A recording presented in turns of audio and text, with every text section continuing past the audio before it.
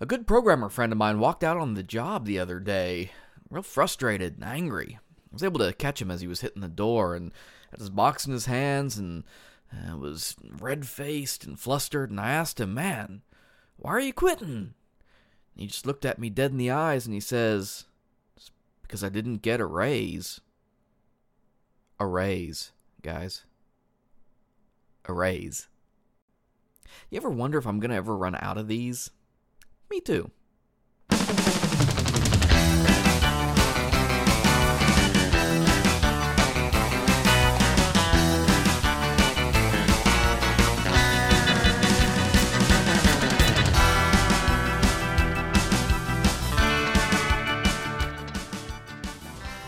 Good morning and happy Wednesday to everybody listening out there in podcast land. I'm your host, Michael Feenan, and you are listening to Real Time Overview. Every week, we bring you the absolute best news and articles and posts in web development from all over the internet, or at least anywhere our Google Foo takes us, or our RSS feeds, or whatever happens to bring those articles to our door. We hope you enjoy what we've got selected for you this week, but before we get to the news, I do want to take a second and tell everybody that I will be up at the Web Accessibility Summit in Columbia, Missouri on May 30th. If you happen to be there or you're stopping through, be sure to stop by the event. Say hi. Let us know that you appreciate the podcast or that you enjoy what you're hearing. If not, well, then I guess you won't do that, and that's all right, too. But that's where I'll be. We'll be interviewing a couple folks while we're there and talking with some of the folks there. Going to be a lot of higher ed schools and web developers that are going to be at the conference, so we're interested in talking to all of them and hearing what they have to say, and so we'll bring some of their commentary back to you.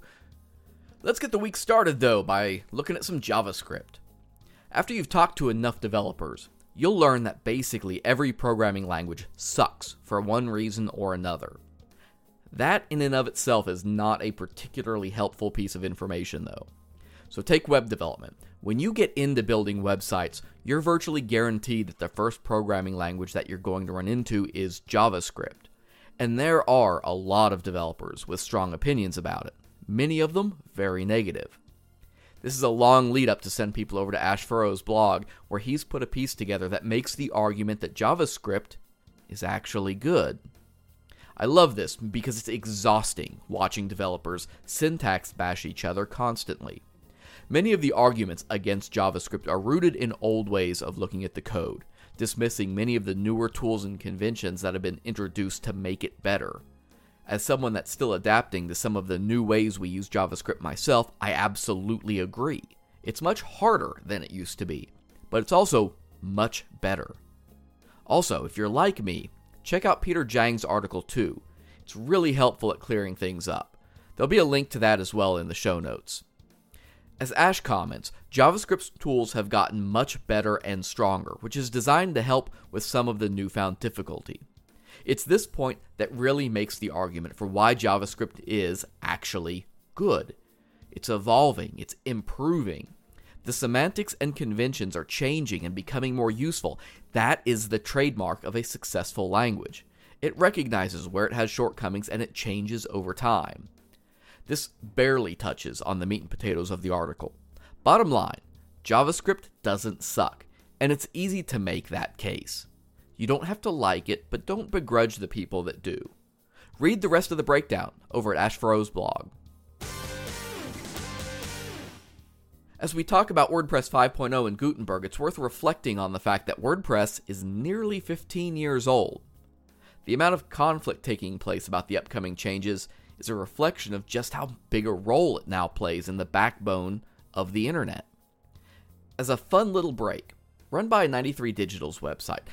They have a WordPress time machine that allows you to step back through the versions and see the dashboard pages of WordPress going all the way back to 2004 with version 1.0. There's no sharp takeaway or anything from sharing this. It's just a fun little interlude that I found interesting. For my part, I jumped in around version 1.5, give or take, and I'm consistently impressed with how far we've come while maintaining the heart of the WordPress project. Go check out the website, then stop by our comments and let us know how far back you remember.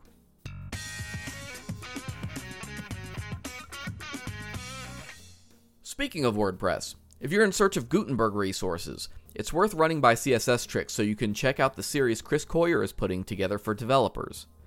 This looks like it will nicely supplement other resources like the Gutenberg.courses program that we'll also share a link to in the show notes for the developers out there interested in jump-starting their development on it.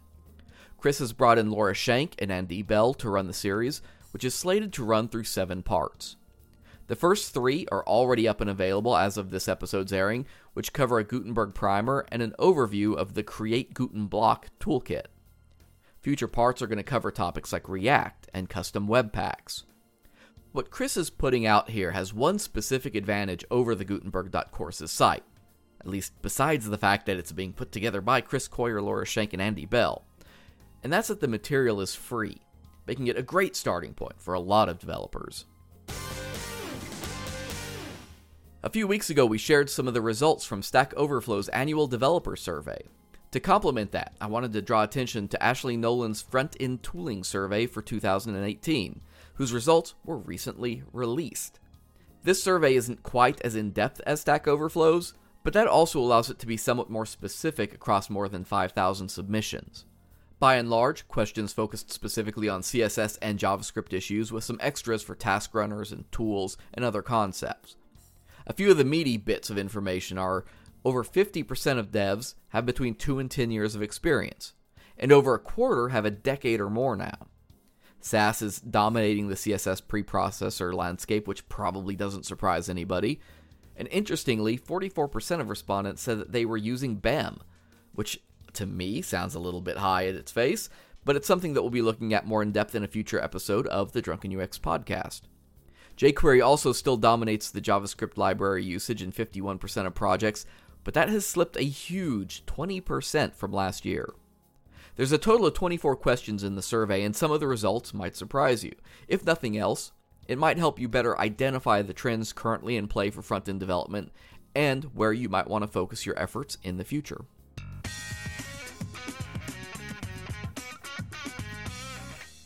Given a list of CSS selectors, how confidently do you think you could identify which ones would win out in a specificity contest?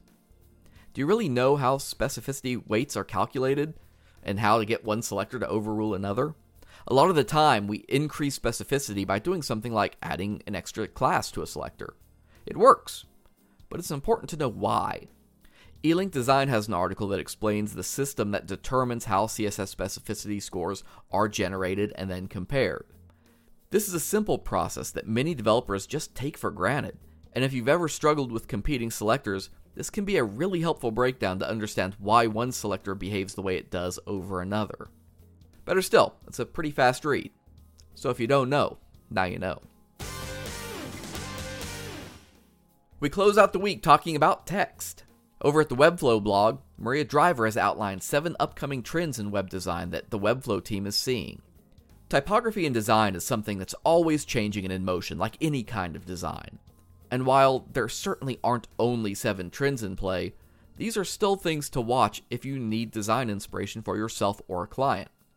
Whether that's bold word marks, the comings and goings of serif fonts, or an increased emphasis on well-placed highlights. How we treat text ultimately sends a signal to the user about how we treat our information. They've included some neat examples of the various trends that I'll let you go check out on your own. The important question that I'll ask that they also ended on is, what types of trends are you seeing in typography as a design element? Let us know. Thanks for listening to Real Time Overview this week. I'm Michael Feenan. Stick around for the Drunken UX podcast. It'll have a new episode coming out this Monday. As always, we love to hear from our listeners. If you have any comments on today's articles, drop by our site at drunkenux.com and leave a comment on the show notes. If you have any stories or articles that you'd like to see featured on a future episode, fill out the contact form and be sure to let us know. If you want to connect with us, you can follow us on Twitter or Facebook at drunkenux. My challenge to you for the week, share this episode with one of your friends. Just hit the share button in your podcast app and let other people know that you're enjoying this segment. Until next time, keep your personas close and your users closer.